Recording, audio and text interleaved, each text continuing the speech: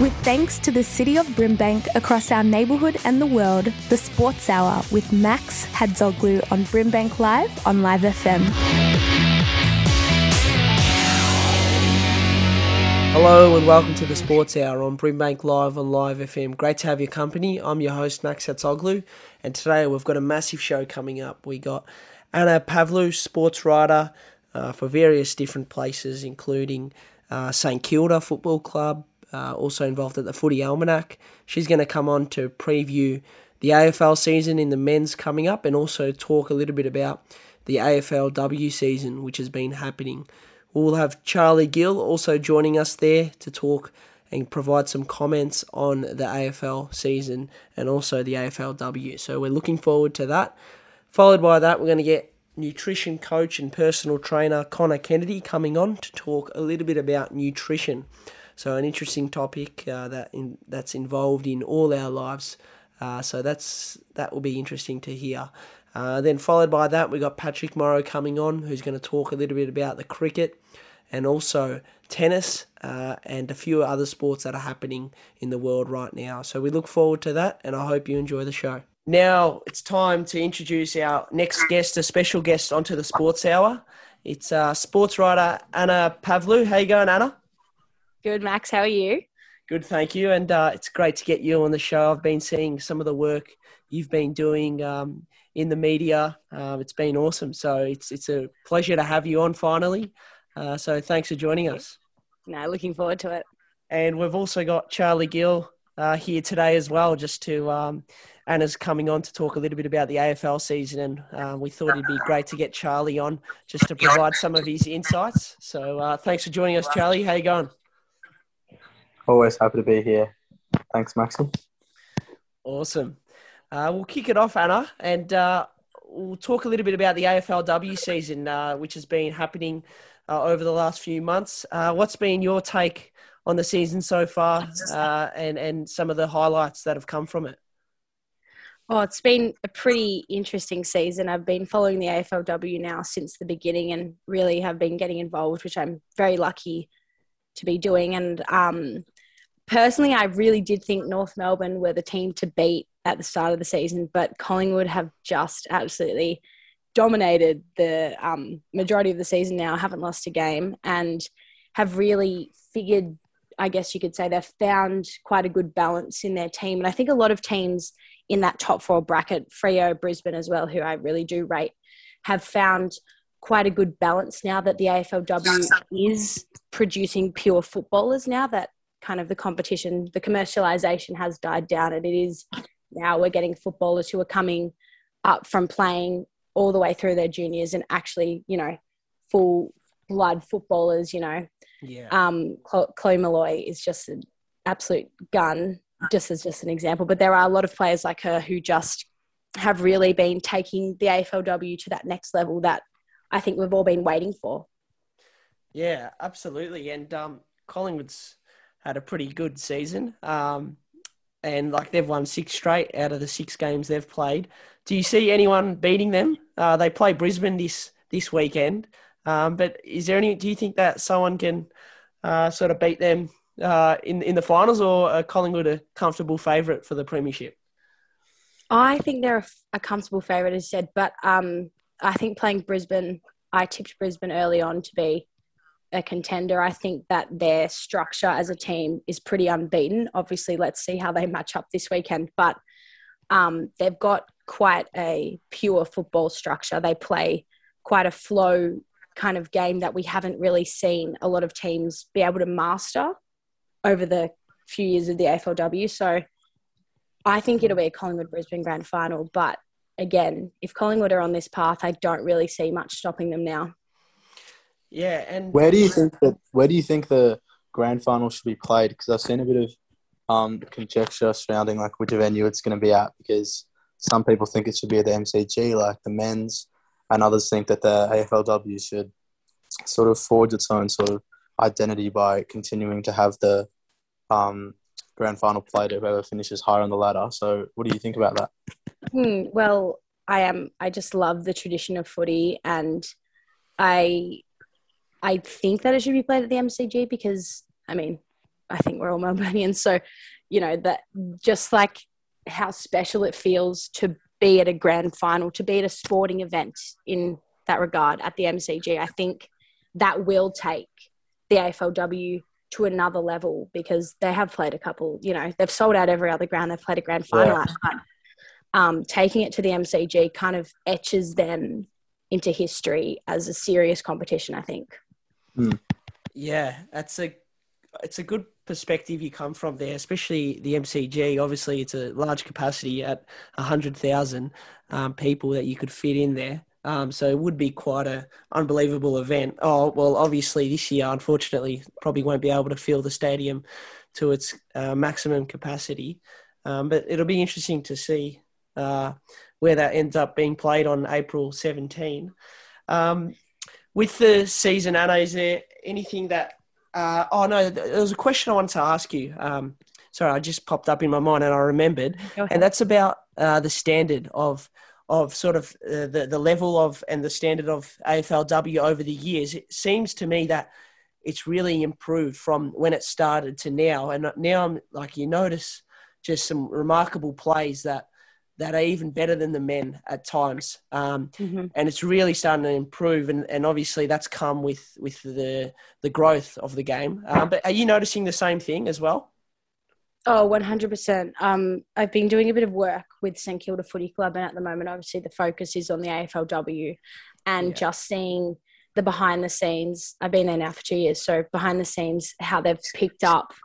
They've obviously there's more money in the AFLW game now, so they are able to afford more technical coaches, better facilities. They're professionalizing the game more, which, that behind the scenes stuff, as well as a lot of the clubs will have their junior programs that feed into their club, St Kilda's got Sandy and all that. So all that behind the scenes stuff, as I said, is really now showing on field. And obviously, I'm not going to lie, it was difficult at the start to watch it because there was, years ago, it was a lot of stop-start and, they wanted to bring those bigger sports stars into the game just to get it up and running and commercialised and get more people on board. But watching someone like, Georgia Patrikios, who plays St Kilda, she is just a pure footballer who has grown up with the game. And that, that's where you go, yeah, that's absolutely the football that we expect now at this level. And I think that's due to all the programs behind the scenes for sure. That's am I all good to go, Max? Yes, go for it, Charlie. Okay, I've just got a question. I was speaking to the coach of the Fitzroy Football Club's women's team the other day, and I was asking her about implementing the sort of rule changes that we've got in the men's game into the women's game, referring specifically to the man on the mark rule and having to stand still. And she said that she thinks for now that would probably be to the detriment of the women's game because it's not sort of quite at that level yet where it would be necessary. So my question is, do you think that in terms of when you were talking about the AFLW playing their grand final on the MCG, that is sort of legitimizes it. Do you think that sort of in going into the future for the AFLW to sort of be seen as legitimate as the sort of men's comp, it would have to have the exact same rules as the men's comp, or if the AFLW could have a few separate rules? Well, I think that the men's rules are already difficult enough for the men from what I hear and see and watch every day now. So I think, correct. 100%. We can talk about that later because I've got strong opinions on that. But I think there's always going to be a difference between men and women's football. I personally don't play football, but I do obviously watch both games, and I just think by adding those rules in, it's already quite a technical game to learn. And as I said, the game isn't still or hasn't got all pure footballers yet. There are still cross-coders and there are people that they're still bringing in to commercialize the game. So I just don't think it's worth it because we're already seeing such class. And over the years, I can honestly say I really now enjoy watching the talent of women's football that wasn't there 4 or 5 years ago.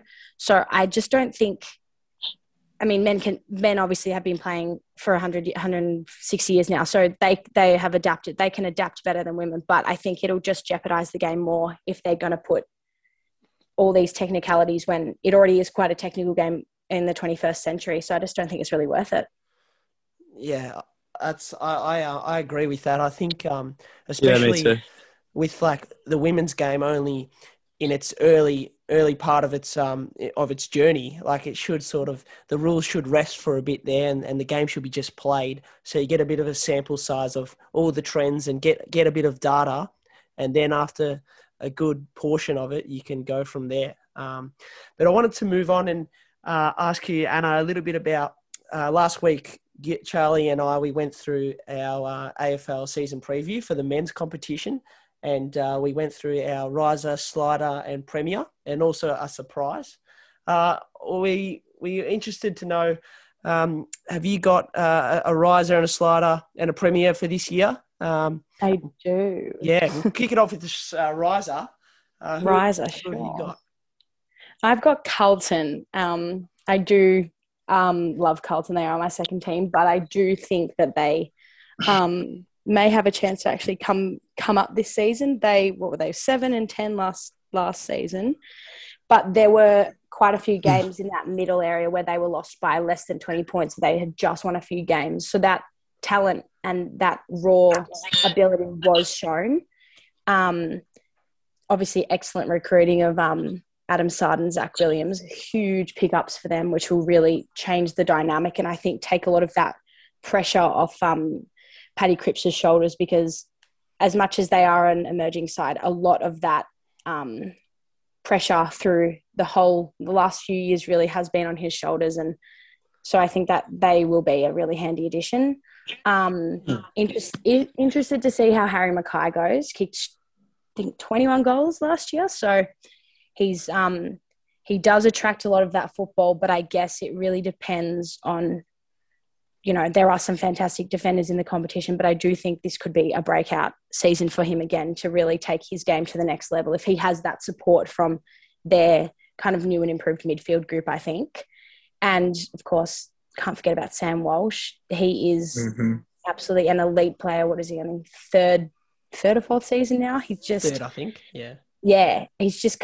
The way that he came into the game, obviously Carlton haven't had a lot of success, but he came in and he just fit into football, so just adapted so quickly. He just plays like a seasoned veteran, and I think he's only played less than 50 games anyway, but he's just got that quality. And if Cripps can remain injury-free alongside him, add a couple Williams across the field, I just think they'll actually be a force to be reckoned with in 2021. And of course they've got Jones and Wiedering down back. I really do rate Wiedering. I wish they didn't waste a few years of his career trying to find a spot for him. He's just a pure defender. I think he always has deserved a spot there. So, he's locked that position in finally. So I think he will be a key to a bit of a better defensive game. I think they were losing games, as I said, by less than 20 points. So I think if they can kind of lock up that defense, I think they can really tighten their game. Absolutely. And I know sitting here right now that Charlie Gill's mind will be ticking quite fast as he's a passionate Carlton supporter. And I actually had the same riser as you, Anna, last week. So great start. My one area of concern, I'm just looking at their list and their lineup, and it's their ruck. They've only got Pitt in it, and he's a very young ruck. So that just popped up to mind, and he needs to. They're sort of relying on him a bit. Well, Charlie, we've also got Tom De Koning, who's injured right now, and Tom De Koning's even another better youngster, now, I think. Yeah. And he's going to he's going to get better and better. He was already showing last year sort of what he was capable of. So he's injured at the moment, and that's another concern for us is our injury list. Yeah. It's so annoying, but but you are right. We do have questions around our ruck spot. That's but Pittman's definitely capable, and Tom De Koning's exciting. But yeah, go on. I think the modern football, successful football side, you look at sides like West Coast of 2018, Richmond, Collingwood of, just the past few years, that success really does spawn from having a seasoned or a veteran or just a really strong ruckman. So I think if Carlton can, I'm not writing them off for any way. I do think they will climb the ladder this year. But if they can blood a few of their young guys, as you said, De Koning, all those in the middle, in a couple of years' time, they will be an absolute genuine premiership threat. And I stand by that. You can come back to me in a few years. Yeah. I hope you're right. We'll be keeping a closer eye on your predictions as the season goes on, Anna. And, so we'll get to your slider now. Who do you think's going to slide down the ladder this year? I think Charlie will like this one too. I've said Collingwood. Oh. Yes. I hope you're wrong. I know. Why is that? Sorry.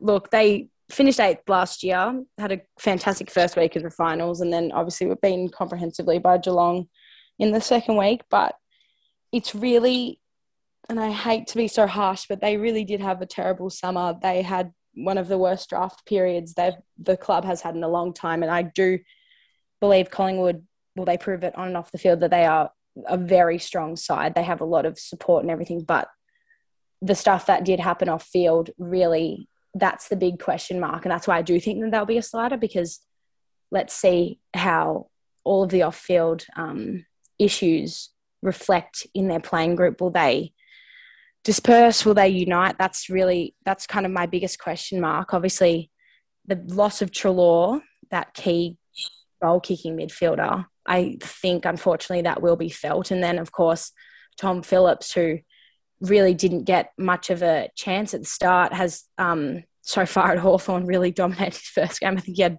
34 touches or something. So, I mean, sometimes that just happens with players, but that obviously may be a bit of a loss felt. And Jane Stevenson, I think I know he definitely fell away after his absolutely outstanding first year. Rising star, was really blooded to be the next Collingwood great, but unfortunately the ties have been cut there. But he did add that depth, which I think again will be missed. And I think those culture problems, they may impact the group. I do think Pendlebury is a fantastic leader. He has been a fantastic leader for his whole tenure at the club. But I think it's going to be a new challenge, because there has been so much scrutiny for now, a couple of months now, since the finals and all the Maguire issues and all the cultural things. So, but on field, I think De Goey playing in the midfield will have to cover Treloar, but that, of course, I think that'll really hurt the Pies in their forward line, because De Goey is such a key element, both up forward, but also is an absolute gun through the middle. And I think they need more from Mason Cox. I think he's shown, he's had games where you sit back and you go, wow, what an absolute powerhouse. He cannot be stopped, but there's far and few of those. So you want that consistency from the club. And if he steps up, I think possibly the rest of them will. But again, he's been there for a couple of years now and we haven't seen that. So I really wouldn't be surprised if that's a struggle for him again. Yeah. Yes. And I think you're spot on. I before their preseason game last Friday night against Richmond, where Richmond got up by about 4 points, before that, I was like, to be honest, I was thinking of putting them as my slider, which is quite crazy because I follow him. And but anyway, I was just being true to myself. But that game surprised me, and I thought, wow, we actually might go all right this year. But I think a lot of it, Collingwood relies on Mason Cox a lot. As you said then, if he does well, I think he's a big difference to the team when he's up and firing.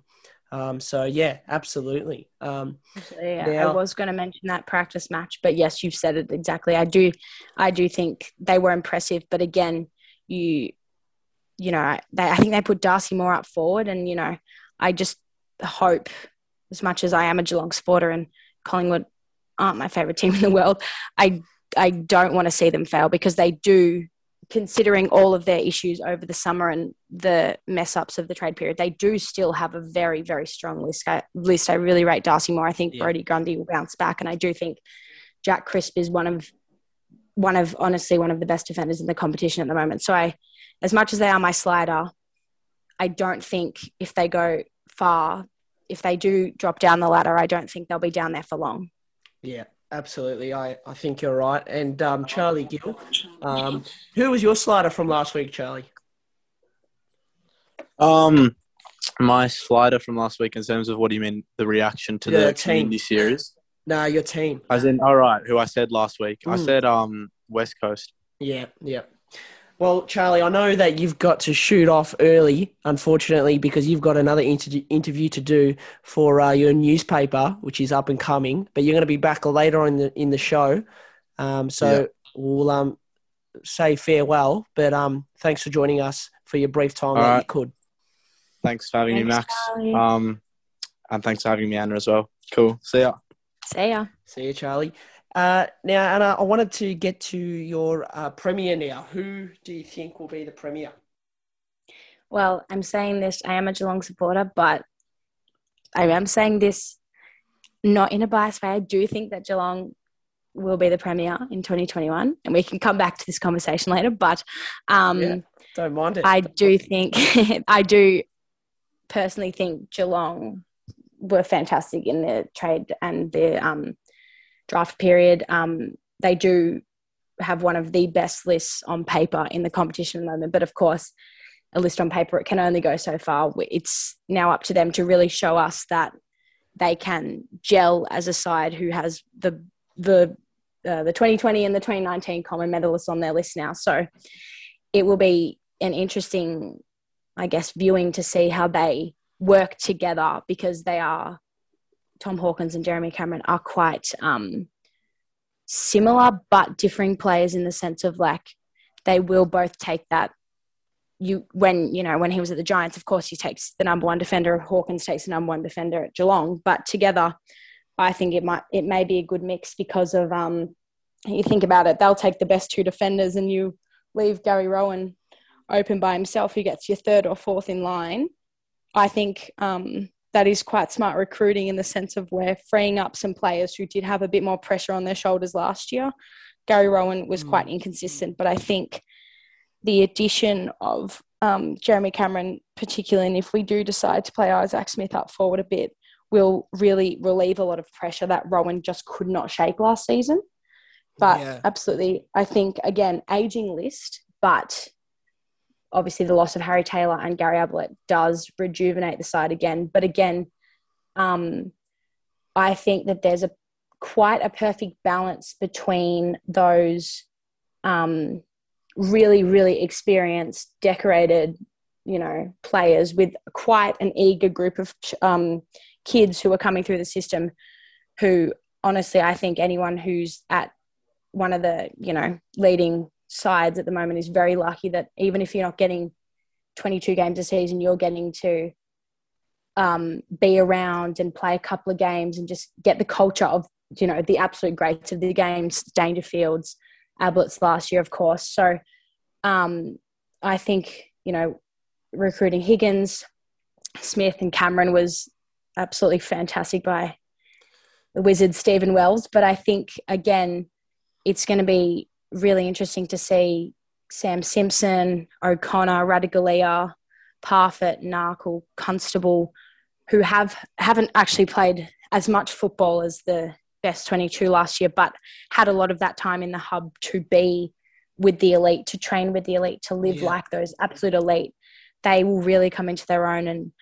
And I think if there's never been a better time for Geelong to really get through. And I think if they can shake those blues of the Tigers, I think Tigers have won the last six of the last 7 we've played against them. But I think if they can really get through, if they got through the prelim voodoo last year, so one step forward. They've all played in the grand final now. They've all experienced getting to the final dance. But I think now it's just learning how to play not a manic style of football, which we know Richmond plays, which has been very hard to beat for the past 4 years, but learning how to bring that control back into their style of football, which they obviously lost against Richmond last year. But I do think there's never been a better time for Geelong to push for a flag for Chris Scott and for the whole club, really. Oh, that's a pretty strong argument, and I think you've raised a lot of really good points in that.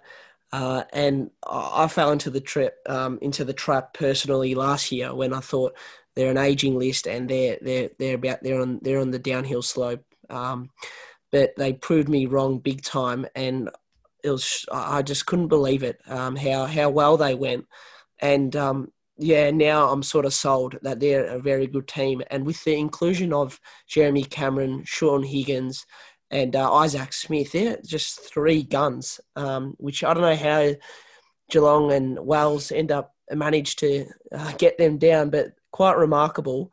And I certainly agree with you. I think they're a hot chance. Them, Port Adelaide and Richmond, I think, Absolutely. are a great chance. Thanks for those thoughts.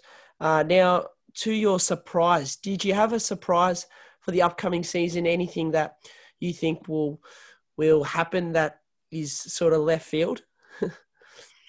Well, we talked a bit about that man on the mark rule before. I hope that will be out of the game as soon as possible. That is probably, in terms of a surprise, I think my biggest surprise would be if that rule sticks around for more than 5 rounds. I think I've listened to a lot of press conferences. I've heard a lot of players and teams that are already planning and showing out on field, they are working around that rule, that in order to keep, they're moving their defenders to man someone else, because if you're on that 50 mark, you are basically dead weight. You are nothing. You can't move. You have zero impact.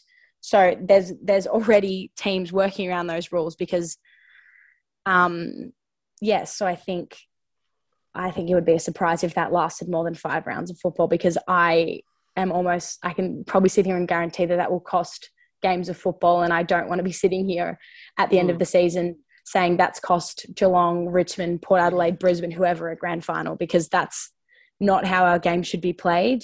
We are one of the only games in the whole world that constantly feels the need to change their rules. And I've always said growing up, the beauty of AFL is just how pure and how free-flowing the game has always been. It's obviously becomes technical over the years, but the beauty of it is that we're not rugby, we're not soccer, we're just a game where we see pure talent, we see pure fitness all the time. And I think if we keep, playing with these rules, it's just going to become another commercialized game, and that's not what footy is to the fans. Absolutely. And I think you're right, because it just looks so strange when you're watching on TV. I haven't been to a game yet and seen it in real life. But when you're watching it on TV, it just looks pretty strange. How they're not able to move in a sport that demands high levels of fitness, that the game has stopped that. It's pretty funny how that's the case. And what I'd like to see is, I hope that it'd be a bit of a bombshell if they remove the rule midway through a season, just because of stats and like the history of stats, and like this was during the stand manning the mark time, and then this is post standing on the mark. I just think what I'd like to see is a change right now, and I think just to give players standing on the mark a 1 metre radius. Obviously you can't go forward, but like a semicircle behind them of 1 metre where they can move. What do you? I wouldn't mind that. What do you think? That just popped to mind as you were talking about. I like that. If you know what, I mean, I think we'd all agree we'd rather it go back to what it was. But if we have to keep this rule, a 1 metre radius wouldn't hurt, because I feel like someone's going to sneeze and it's going to cost them a 50. Someone's going to scratch their head and that's their arms moving. So I think I would love to see it gone straight away, as you said. But if they are going to keep it, that wouldn't even be a horrible fix, I guess you could say. But I hate that we have to have this conversation about a stupid rule in place. But anyway, it's look, I understand where you're coming from, because they keep changing the rules every season pretty much, and that's not sport. You don't change the rules every season, and a lot of fans, and I'm sure you think the same, that just leave the game alone. A lot of people have that view, and yeah, I'm for that one as well. Absolutely. Yeah, and I wanted to ask you a little bit about your sports journalism, and you're up and coming still in your career. And you mentioned before how you did some work at St Kilda. Do you want to tell us a little bit more about that, and also some of the other work you've been doing? Yes, thank you. I have been very blessed over my journey.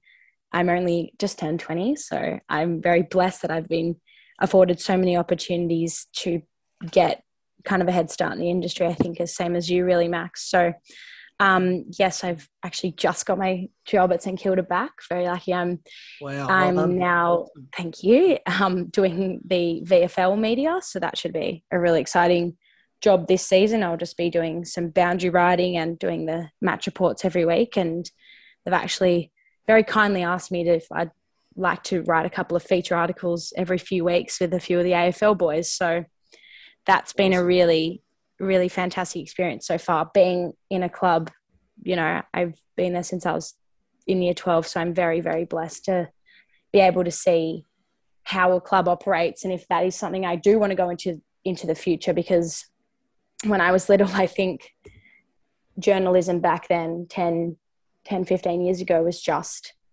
oh, you write for the paper, or you do TV, or you're in a club. But these days it's now you have to have the ability to do all of those things at once, which I think I'm lucky through my university course that we are learning how to be a social media manager, or be media for a club, or be on TV or radio, or do other things, because I think that's the way of the future now. So yeah, I think with you as well, you're doing a lot of things that aren't just pure writing, which I personally started as my thing. Started writing with the Footy Almanac. I think you did too back in the day. Yeah, John Harms, yes. Good old John Harms. Love John Harms. He's a great, great, great character, and it's been really, really helpful getting me started really in this industry, because it is a tough industry to break into.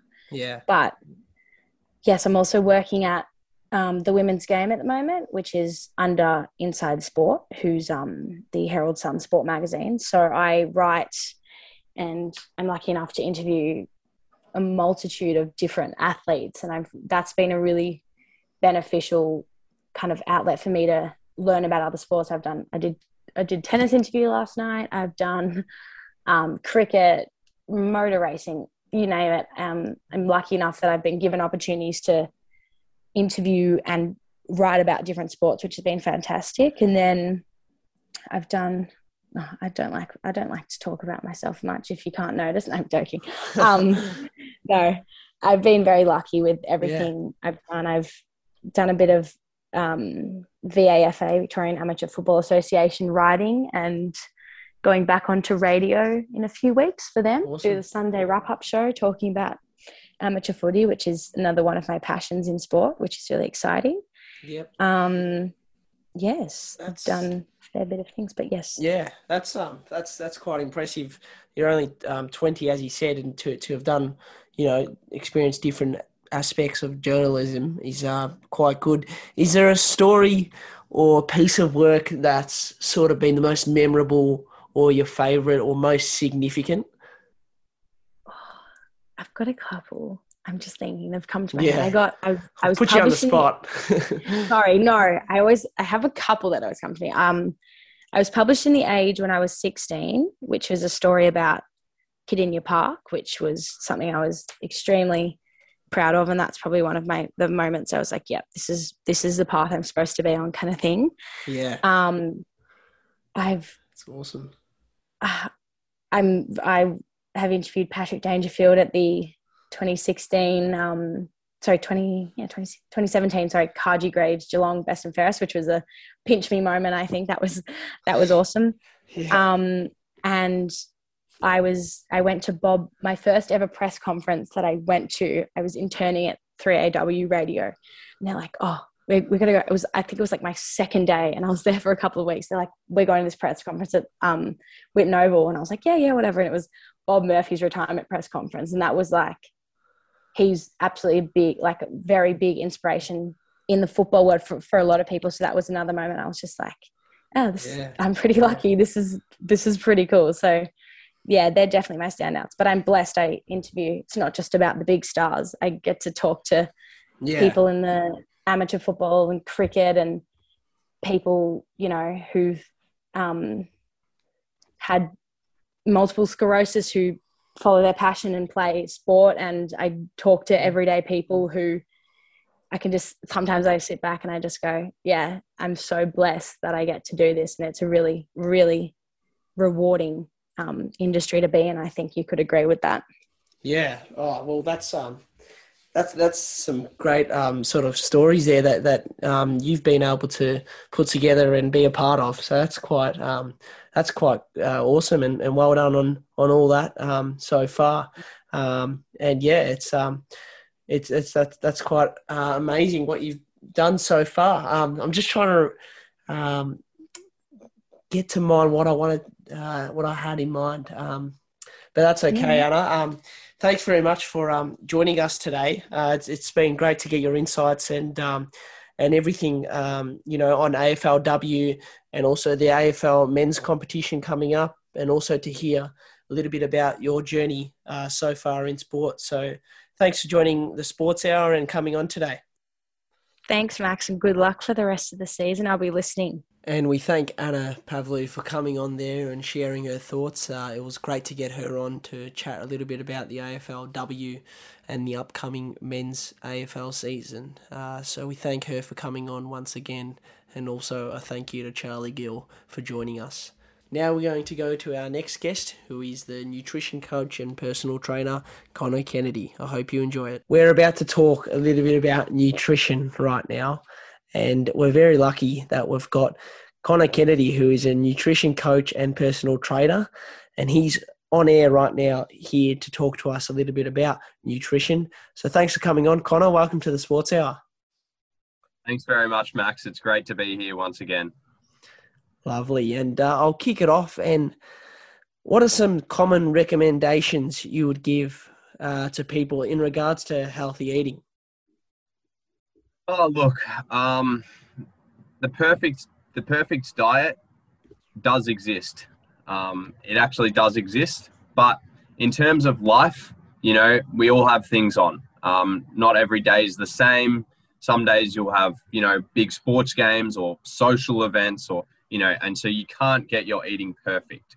Now, there is a set of exact macronutrients and micronutrients that we should be aiming for every single day, and numbers in the 5 food groups that we should be aiming for. And so I'll try and direct my clients towards those things, depending on how far away they are from it at the moment. But the short answer is everyone's different, and everyone has a different life and circumstances. And so there's no easy answer to that, Max. Yeah, it's that's true, and I guess that's part of the nature of it. It's everyone's a bit different, so there's never sort of one answer for everyone. What are some of the? Can you talk us through what a balanced diet is and how important the different elements of it are, and can you tell us sort of how the intake should be broken up, coming into our bodies? Yeah, sure. So a balanced diet, first of all, it's important to note that we have our macronutrients, which are proteins, fats, and carbs, which we should be getting enough of every day. And then we have our micronutrients, which are things like vitamins and minerals.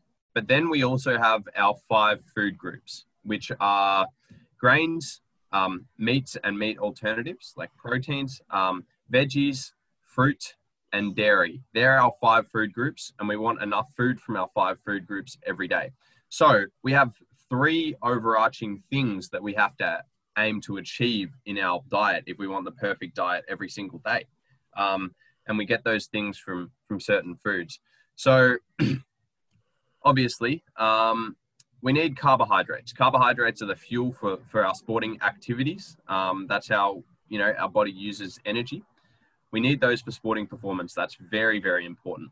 We need protein to recover from sporting performance. And, not just sporting performance, but just to repair anything in the body, broken tissues. And then we also need healthy fats, which, people get confused about. They're found in things like nuts and avocados and good fish, fish oils.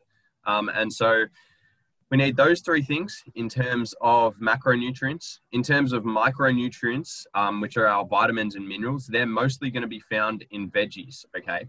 Now, for our 5 food groups, it's recommended that we have 5 or 6 serves of veggies every single day. Like, regardless of what type of person you are, man or woman, young or old, big or small, it's recommended you have 5 to 6 serves of veggies a day, which is quite a lot.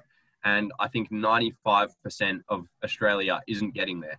Wow. And so the reason we need so many is to meet all of those micronutrient requirements with the vitamins and minerals, because those things are the things that help our body function in terms of eyesight and, repairing functions in the body, doing day-to-day things that you'd have no idea about. Your quality of life goes up so much if you get enough veggies in. It's crazy. Yeah. Yep.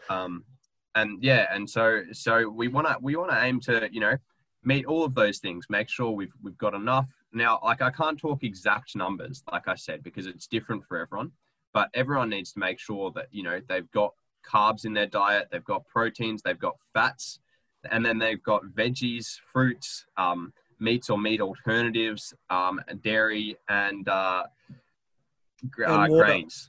Yep. Grains. Yep. And then, of course, I recommend drinking a lot of water as well. Yeah. Yeah. Now, I wanted to ask you, because there's that, and then people, a lot of people think about changing their eating habits, going vegan, and all the different kinds of, eating strategies and habits you can have. Now, when people are thinking about changing, what advice would you give to them?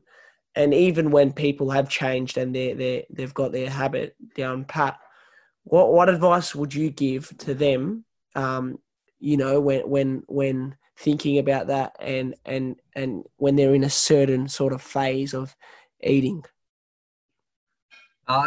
Look, so I see people who are at very different stages of their diet. Some people who have an absolutely horrible diet, meet none of their macronutrient requirements, none of their micronutrient requirements, and none of their food group requirements every day. And that goes against the balanced diet. That's why I ask. Yeah, and I'm interested.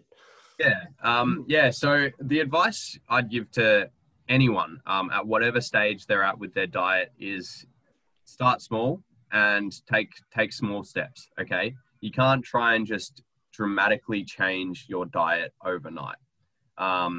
You have to allow yourself the small victories. You have to say, okay, this week I'm going to focus on eating less late night snacks. Okay, so I'm not going to eat after I have dinner. I'm not going to have that chocolate bar for 4 of the 7 nights of the week when I normally would. And you do that, you lock it down after 1 week, and that's a win. You put it in the bank, and then you continue that on. And next week you set yourself another goal. I'm going to add 3 serves of veggies across my day, 1 at lunch and 2 at dinner, or I'm just going to eat a piece of fruit for morning tea instead of the biscuit that I'd normally eat. So set very, very small goals that are in a positive direction. Tick those off every week. Allow yourself to be proud of yourself. But then the other thing I would also say that goes with that is don't beat yourself up if you slip up, because I see a lot of people who will, they'll not take the advice and they'll go a little bit fast. And then all of a sudden they'll have one day where, they're tired or they had a big day at work. They get home, all they feel like is junk food. They overindulge and completely beat themselves up, and they go back to their old bad dieting ways. Now, look, overindulging is fine. It happens to the best of us, sure. But don't beat yourself up, get back on the path. You're not a failure if you mess up once with your diet. You know, you've just got to take the small victories and be kind to yourself is definitely the advice I'd give.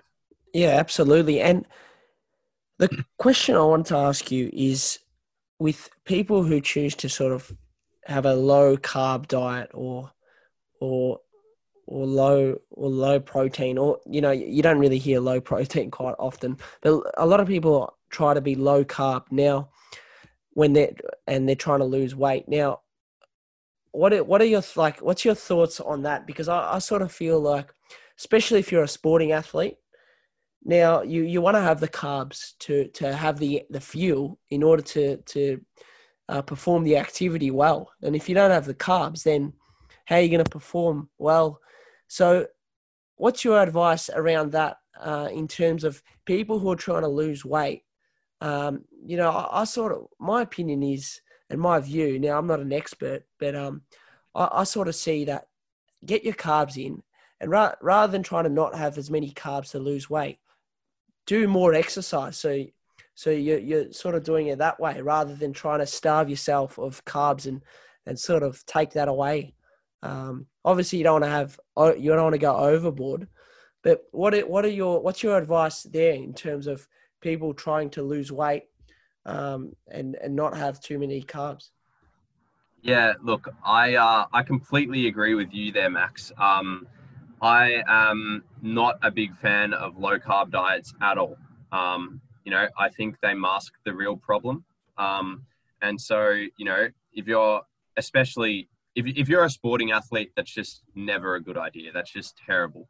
That's just obvious. But if you're just, you know, an everyday person who just wants to lose weight, I can see what the appeal of low carb diets are to those people. But it's like the easy option out. It's the lazy way of doing it because, you know, like you said, the more effective way is to still eat carbs and good carbs, but then use that to fuel their exercise. And, you know, and losing weight is, it's a balance between diet and exercise. They're both parts of the picture. Now, I'd say diet is actually a bigger part in losing weight. But people who don't eat carbs don't fully understand our body's requirements because our body needs carbs to actually function, not just to perform athletically, but our brain needs the carbs to think day to day. And so the other thing is those people are often people that will have lots and lots of unhealthy carbs, you know, like donuts and white bread and white pasta and all of that stuff. Yeah.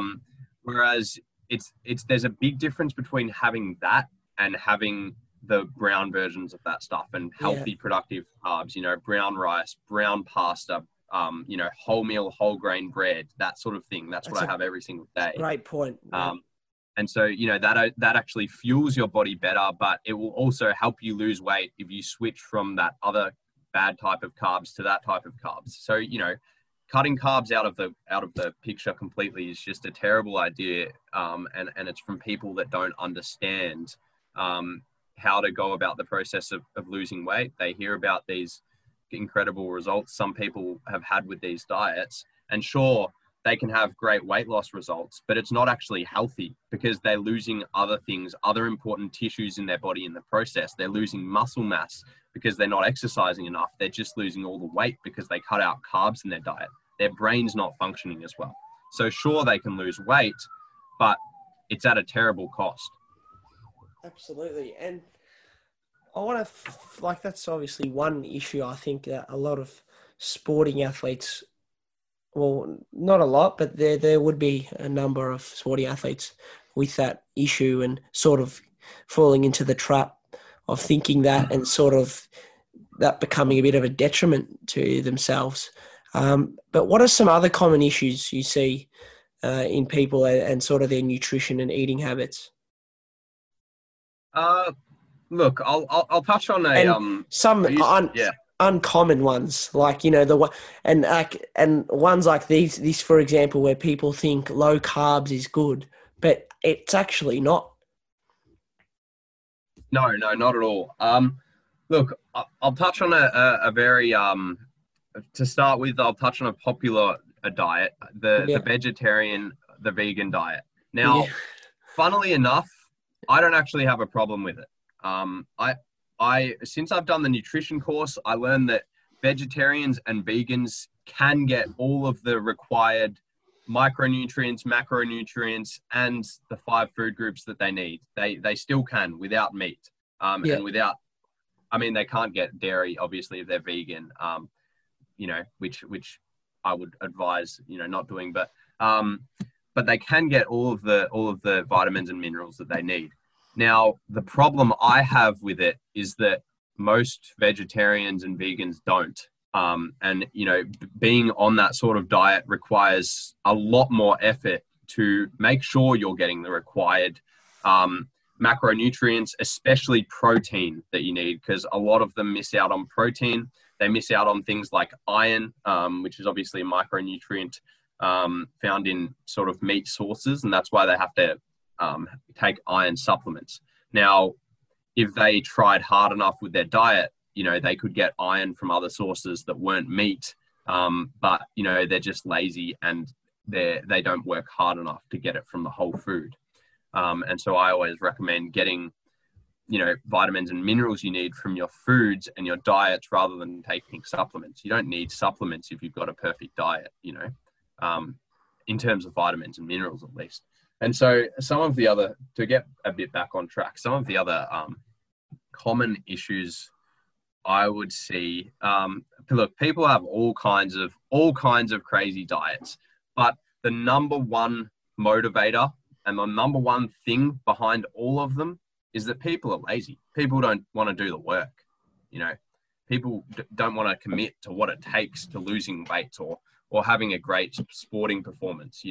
It's not just your diet, it's your exercise as well. It's your sleep. It's all of those aspects, combined together into one. And so all of these diets and these fads that these people go on, they all stem from the fact that they're looking for the easy option out. They hear about this thing, wow, this is a great way to lose weight.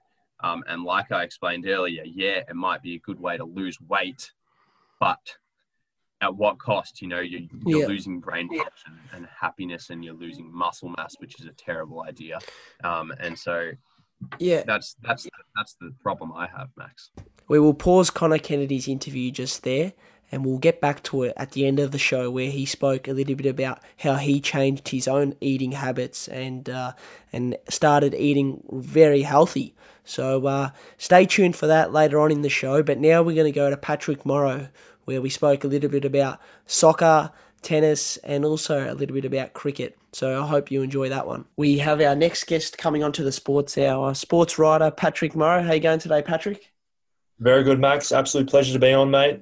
Once again, always. And thanks for coming on, Patrick. We're going to talk a little bit of tennis today, a bit of soccer in the Champions League, and also a bit that's been happening in the cricket world. So we'll kick it off with Roger Federer, the superstar tennis player. Can you give us an update on him? Mate, he's come back out of his knee operation, looking okay. Unfortunately, lost the second round to Georgian player in Nikolai Basilashvili, lost in the third set. Backed it up in the first round with an impressive win over Dan Evans. Roger did, but unfortunately could not win in the second round. But still looking positive on his comeback after his knee injury and surgery he had on his knee and hip. He'll probably keep pushing through the tournaments and get back to that world number one ranking. That's his goal. And at the moment, they all want to beat Novak, and he's the one who wants to do it. And it's great to see him return at 39 years old, Max. It's great to see him back in some form. Unfortunately, he couldn't get through the second round, but hopefully the return will come back smoothly in the next tournament, which I think they play in Rotterdam, or they get back on the clay circuit soon, so they'll start preparing for that. So it will be good to see him around. Yeah, absolutely. And you mentioned his age there, 39. It's good to hear that he's come back from a knee surgery and, as you said, he's moving around all right. He obviously got through one game and then ended up playing another one. So that's great news there for the superstar, the legend, Roger. And, yeah, he's ranked 5th in the world or 6th It's got here on his, just searching him up, it's got his current ranking at number 5 as of the 9th of November last year. So he's still up there, and it's good to hear that he's sort of recovered well from this injury and he's back to playing, which is the main thing. So that's great to hear that news, Patrick. And we move on now to the soccer, where the Champions League, there's been a bit happening with the round of 16, different results and still some games to go in that. Yeah. So some very interesting results. The most surprising one would be FC Porto, the side that Jose Mourinho team managed back in the day. They've got to the next stage for the first time since I think Jose won it with them. They defeated Juventus on away goals, even though Juventus won 3-2 in the second leg. They needed one more goal to do it, and unfortunately missed out on there. So Porto goes through. It's the first time I think Juventus will not be in the next stage of the Champions League since I think 2012. And it'll be the first time since Ronaldo will not be in the Champions League quarterfinals since 2006. So that's a long time ago. Also, Dortmund got through Sevilla 2-2 in the second leg, but led on aggregate score 5-4. Liverpool put their poor Premier League form away and did it quite comfortably against RB Leipzig. They won 2-0, and the aggregate is 1-4-0, so they'll be in the next stage. Another bummer as well for those Barcelona fans. They drew with PSG. Kylian Mbappe scored a penalty in the 30th minute, and then superstar Lionel Messi scored an absolute screamer of a goal to bring him back to 1-1, but unfortunately could not find the next gear to try and give him a run on the leg. Unfortunately, they lost on that leg. So PSG won 5-2. And quite remarkable that game. Barcelona had 21 shots to 7 with 10 shots on target, 73% possession. They're tough games when teams just sit back after Mbappe scored the first goal in the 30th minute. So that was a tough game for Barcelona. But, also I'd say as well, will be the first time we'll not see Messi or Ronaldo since 2006. They've not made the next stage of the Champions League. So it's going to be a very odd Champions League tournament now.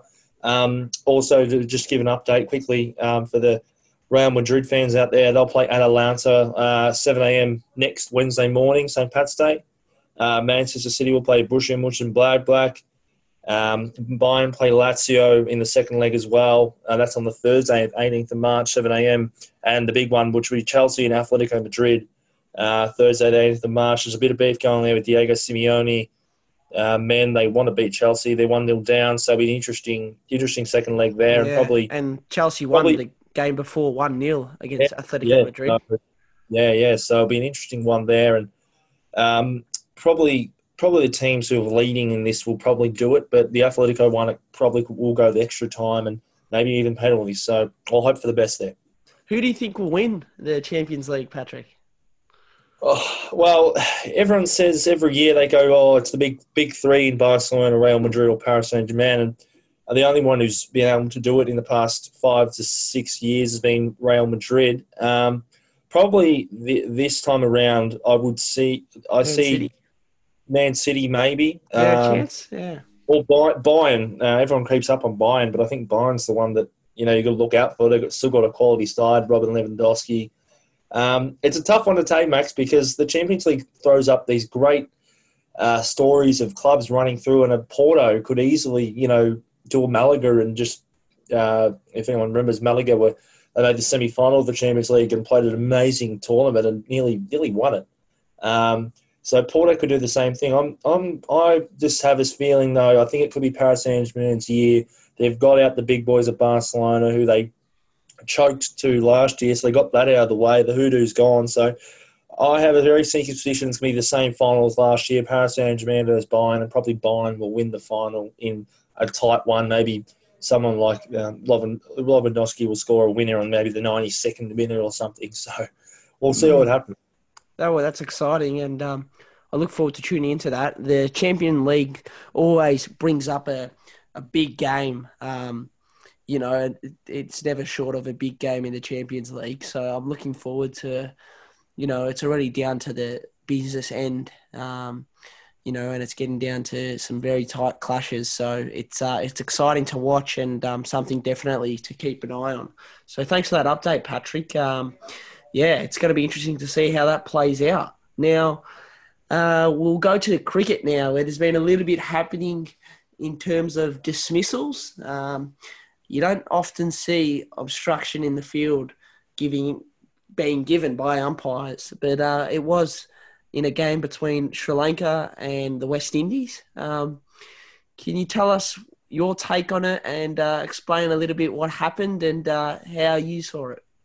Well, the listeners will be going, how do you go out obstruction of the field? And the way you can only do that is if you manipulate, you stop the fielders from fielding the ball of some sort, or stop a catch or a run-out opportunity. And what happened was the Sri Lankan batsman was batting, and he's blocked the ball down. And as we know, if you're a cricket person, you know that if the ball's rolling towards the stumps, you kick it away because you're allowed to do that to protect your wickets. And it's quite odd. He's blocked it down, tried to go for a quick single, then running around circles. It's really odd. You have to watch the video to actually understand what happened. And in the process of that, he's been kicking the ball, is basically literally kicking the ball. It's really weird. And the bowlers are actually trying to go for the run out. So you honestly, and Max, you're probably going to have to show up the vision of it on the preview for the radio show, because I think people won't understand what I'm actually saying, because it's very weird. Yeah. And then the players appealed for obstruction, and to my eye, it looks an odd one, because I think the batsman probably couldn't do a lot in the process. So running backwards and forwards in that motion, it's a weird one. And then would the bowler get the ball into the run out? It was at the end of the pitch of the batting end, so the bowler has to run all the way to that end of the pitch to get it. So it's a tough one. And the umpire gave it out for obstruction. You probably probably need to search it up on YouTube and actually just watch it and see what happened and go from there, I think. Yeah, well, I'm watching it right now, and from the footage, I can't tell whether the Sri Lankan batsman has seen the ball. So he's going back into his crease, and the ball's behind him, and he's walking backwards. And from the footage, I can't tell if he can see the ball. And he's the only one that knows whether he saw the ball and then sort of stepped on it, which in that case, that would be obstructing the field. But my gut feel is that he's stepping backwards, and he's realised he's stepping backwards, and accidentally he's stepped on top of the ball, and because he's done that, well, he hasn't really stepped on it, but he's knocked the ball as he was going backwards to get back into his crease, and that's the ball, and then stopped Kieran Pollard from picking it up and being able to throw it at the stumps for a run out.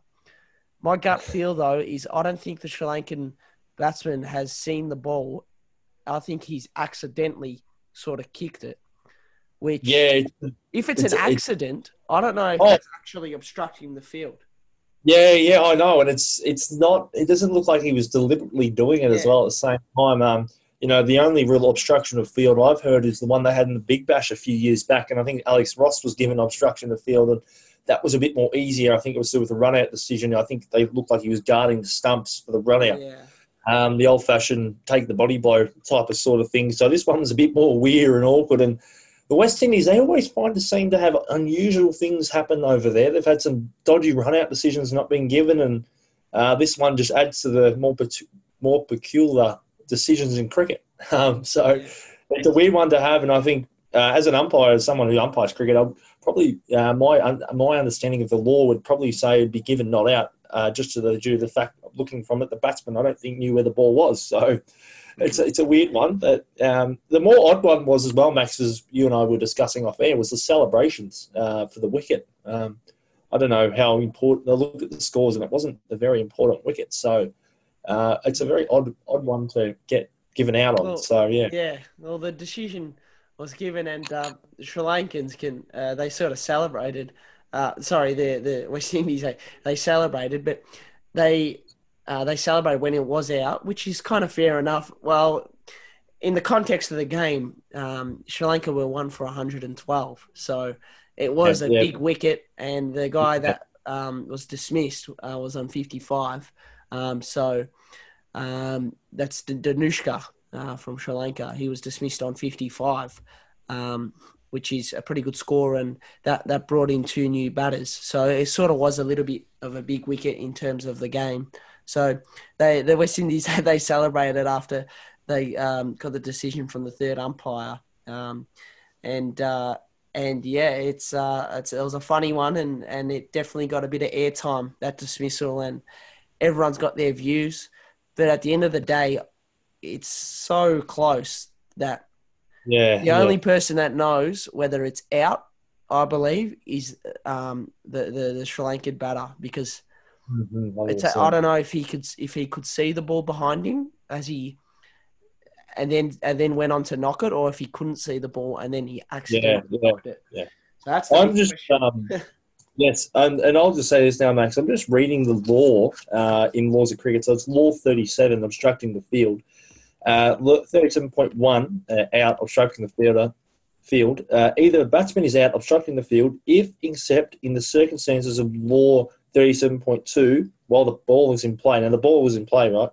So he/she willfully attempts to obstruct or distract the fielding side by word or action. So a very odd one. Did the batsman deliberately do it? You know, it's a weird one. Yeah. Well, that's the word there, willfully. Did he willfully? Did he do it sort of on purpose, or was it an accident? And that's the question. Yeah, so it's going to be a bit of a debate for a while, I think, Max. And I'd love to hear what someone, one of the umpires would say, a district umpire or the umpire who's officiating the game, Paul Wilson. I'd love to ask him, what was your process in doing that? Because I think it's a very gutsy call to give that out. So, but fair credit to it. They thought it was out. So you can't complain from there. Everyone's going to have different opinions, and I think that's a good thing in the game of cricket as well. It's great we've got that very interesting little rules that we don't see a lot do come into play. Yeah, and you talk about the rules there, and it's interesting anyway. People have got their opinions about this, and even if you ask an umpire and then you go on to ask another umpire, you still might get 2 different opinions, which is funny. But speaking of the rules, and you see different sports and the rules. Now, cricket doesn't really change their rules, but we've seen it recently in T20 cricket. The Big Bash, they brought in the power surge, for example, the X Factor player. England, they've got their own 100 competition, which is sort of their version of T20 cricket. What are your thoughts on, these different rules and countries bringing in these different, rules? AFL, for example, has got, they change the rules quite often, typically over the last decade. But what's your view on cricket doing it, and where do you see that? I see it's more to do with the commercial aspect of it. The bash boost point, all those type of things in the Big Bash especially, is just to drum up the final series, to give people a half interest in, they've got to chase down 60 off 60 balls to get the extra point. So it gives some interest to that. If you ask the players what they want to do, they probably want to win the game, not win the bonus point. But it's just all part and parcel of the way we live. We want to change it every year. We want to have something different and new and fresh. So it gives more interest to the game. The 100, that's an interesting concept. That format of cricket will be, I think this year they're going to play it. So that'd be great, and hopefully they can get crowds with the whole post-COVID situation. So that'd be great to see. But that will be a very interesting one in terms of how there'll be rules conducted. The rules are actually quite complex. So in terms of how the bowler can bowl, he can only bowl this so many balls, and the batsman can do this or whatever. So it's an interesting concept there. But I think the overall argument of changing laws of cricket, I think, needs to be discussed in a healthy discussion, and also one of actually discussing what needs to be changed or what needs to be properly changed, not just because of commercial use. And I think maybe other sports have kind of just changed the rules to suit the monetary idea of it, and probably the AFL for changing the marking rule. I think they've just done it because we want to see the game free flowing. Well, we've always been taught, man, the mark, you jump up and down and all that. So in cricketing terms, it's a bit like changing the way you bat. You have to hit the ball to still be batting. If they did that, that'd be an outrage in cricket. Yeah. So it's a very interesting way of thinking. I think these different laws and different formats, they'll make the game different, and probably in 10 or 15 years' time, they'll come the norm in any real cricketing tournament. Maybe just Test cricket will just remain that traditional type of thing, and everything else will kind of flow to another type of cricket. You know what I mean? Yeah, it's going to be interesting to see the way it all plays out. And when they make changes and it's good, like I thought the power surge was a pretty good change, and I think it was exciting. I personally liked it. But it's when they make changes and it doesn't work where you're like, oh, come on, don't do it. But I think that's just the nature of it.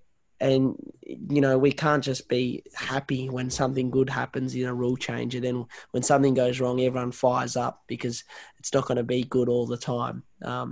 You got to sacrifice a bit in order to get a little bit. But it's going to be interesting to see how that all plays out. I don't mind them experimenting a bit, but at the same time, I want a bit of consistency. But it's the time period we're in, and as you said, sometimes the commercial aspect of sport is so important because that's what keeps it going. 100%. Financially. So you got to sacrifice a bit in order to take steps forward.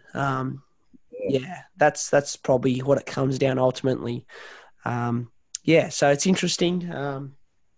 But Patrick, thanks very much for your thoughts today as always, and really appreciate your time. Yeah, absolute pleasure, Max. Great to be on again, and we'll talk soon.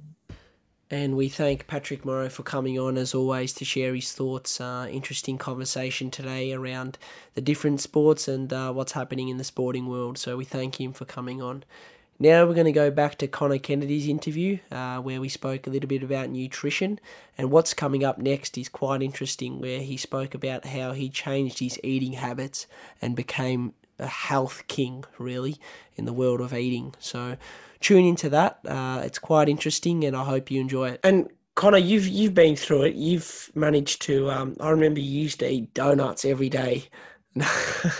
Only joking. Yeah, when I was probably 4 years ago, Max, when I was a kid, I definitely did. I was a sweet tooth. And actually, I wasn't sure if you were going to ask me about myself, but for about 2.5 years now, I haven't been eating junk food at all. And for about a year now, it's pretty crazy, but my diet is very regimented. I wouldn't recommend doing what I do. You have to be kind of crazy.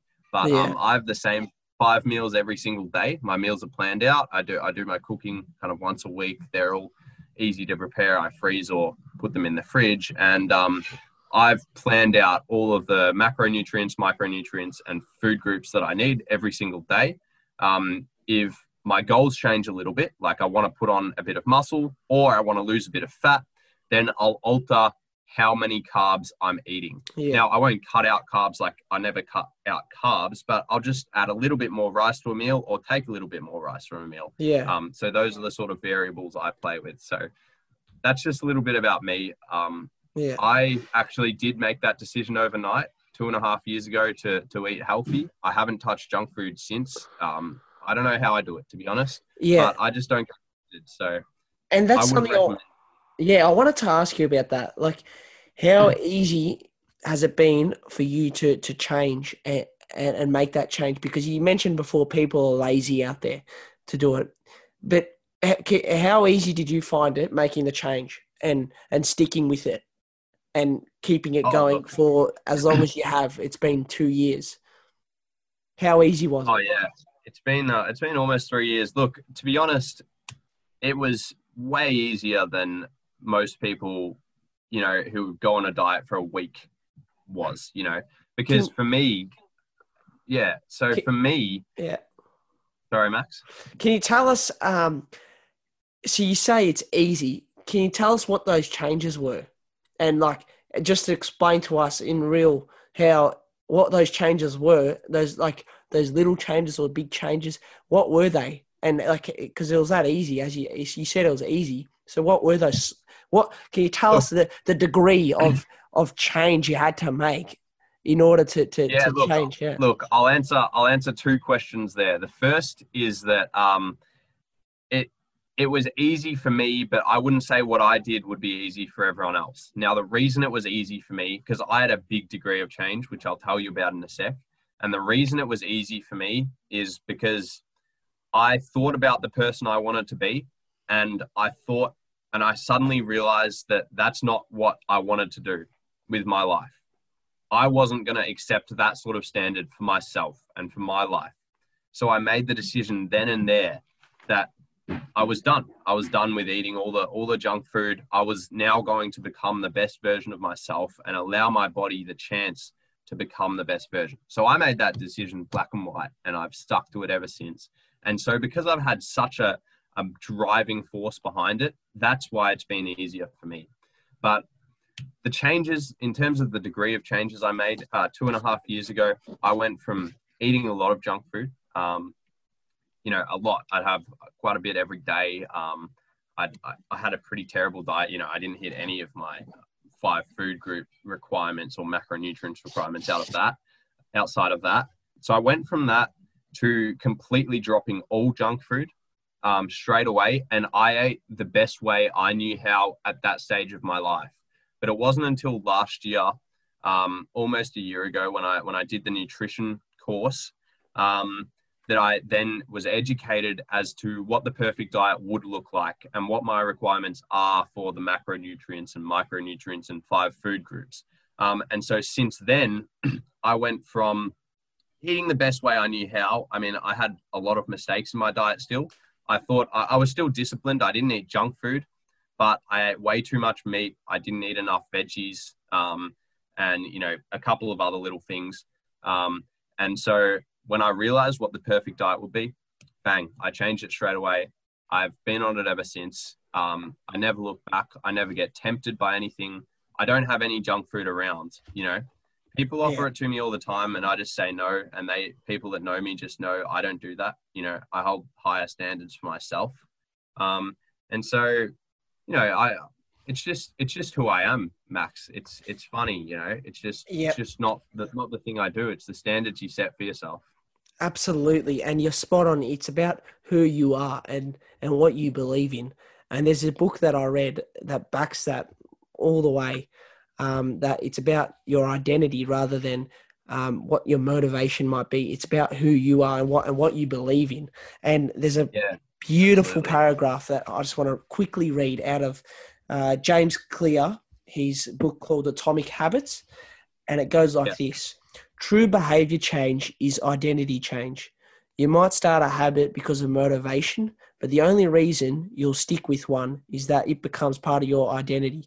Anyone can convince themselves to visit the gym or eat healthy once or twice, but if you don't shift the belief behind the behavior, then it is hard to stick with the long-term changes. Improvements are only temporary until they become part of who you are. So, that just proves that's bang on, Max. Yeah. And to go with that, I think a really positive way of thinking about making those, healthy changes in someone's life. For example, looking at how you go to the gym. People in a bad frame of mind that won't stick to it forever, they'll tell themselves, I've got to work out so I can look good. But people in a good frame of mind, like myself, I'm not trying to brag or anything, but this is just how I think. I go to the gym because that's who I am. It's not I go to look good. It's not, but it's who I am. It's the standard I set for myself. It's, it's just what I do. It's just me. And it's the same with my eating. It's the same with my sleep. It's the same with, cold showers, with my breathing, with meditation, yoga. It's just who I am. And so if you try to change your habits by saying, I have to do this for a certain goal outside of myself, that's a bad road. That's, a setup for failure. But if you try to change your habits with that intrinsic force, telling yourself, this is who I am. Now, I set higher standards for myself and this is my identity. That's some powerful stuff there, Max. And that's how you really create change. Absolutely. And that's a terrific message. And Connor, it's been way longer than what I thought it would be. But because it's been so good, it's been worth it. So thanks very much for coming on and sharing your thoughts once again on the Sports Hour. Oh, look, thank you so much for having me, Max. I'm sorry if I ramble on. I'm passionate about this sort of stuff and helping people become the best version of themselves. So it's a pleasure to be here. And we thank Connor Kennedy for coming on to share his interesting thoughts there. It was great to get him on to share his thoughts on nutrition, a field that he's got great knowledge in. So we really appreciate that. And as well as that, we thank all our other guests who came on today to share their thoughts and get an insight into the different sports and everything that's going on right now in the world of sport. I hope you enjoyed the show. As always, feel free to jump on our Twitter page at SportsHourFM, give it a follow, give it a like, and stay tuned on that account to keep up with everything. Also, feel free to like the Brimbank Neighbourhood House page, which is on Facebook, to get the live show there, and also you can tune into the other shows on Brimbank Live via that page. And also, most importantly, jump on the Live FM Making Media page, which is on Facebook, and you can also find the Making Media page on Twitter, run by Ralph Barber. He does a great job and really helps put together all these shows on Brimbank Live. So I hope you enjoyed the show today, and thanks for tuning in to the Sports Hour on Brimbank Live on Live FM. With thanks to the City of Brimbank across our neighbourhood and the world, the Sports Hour with Max Hadzoglu on Brimbank Live on Live FM.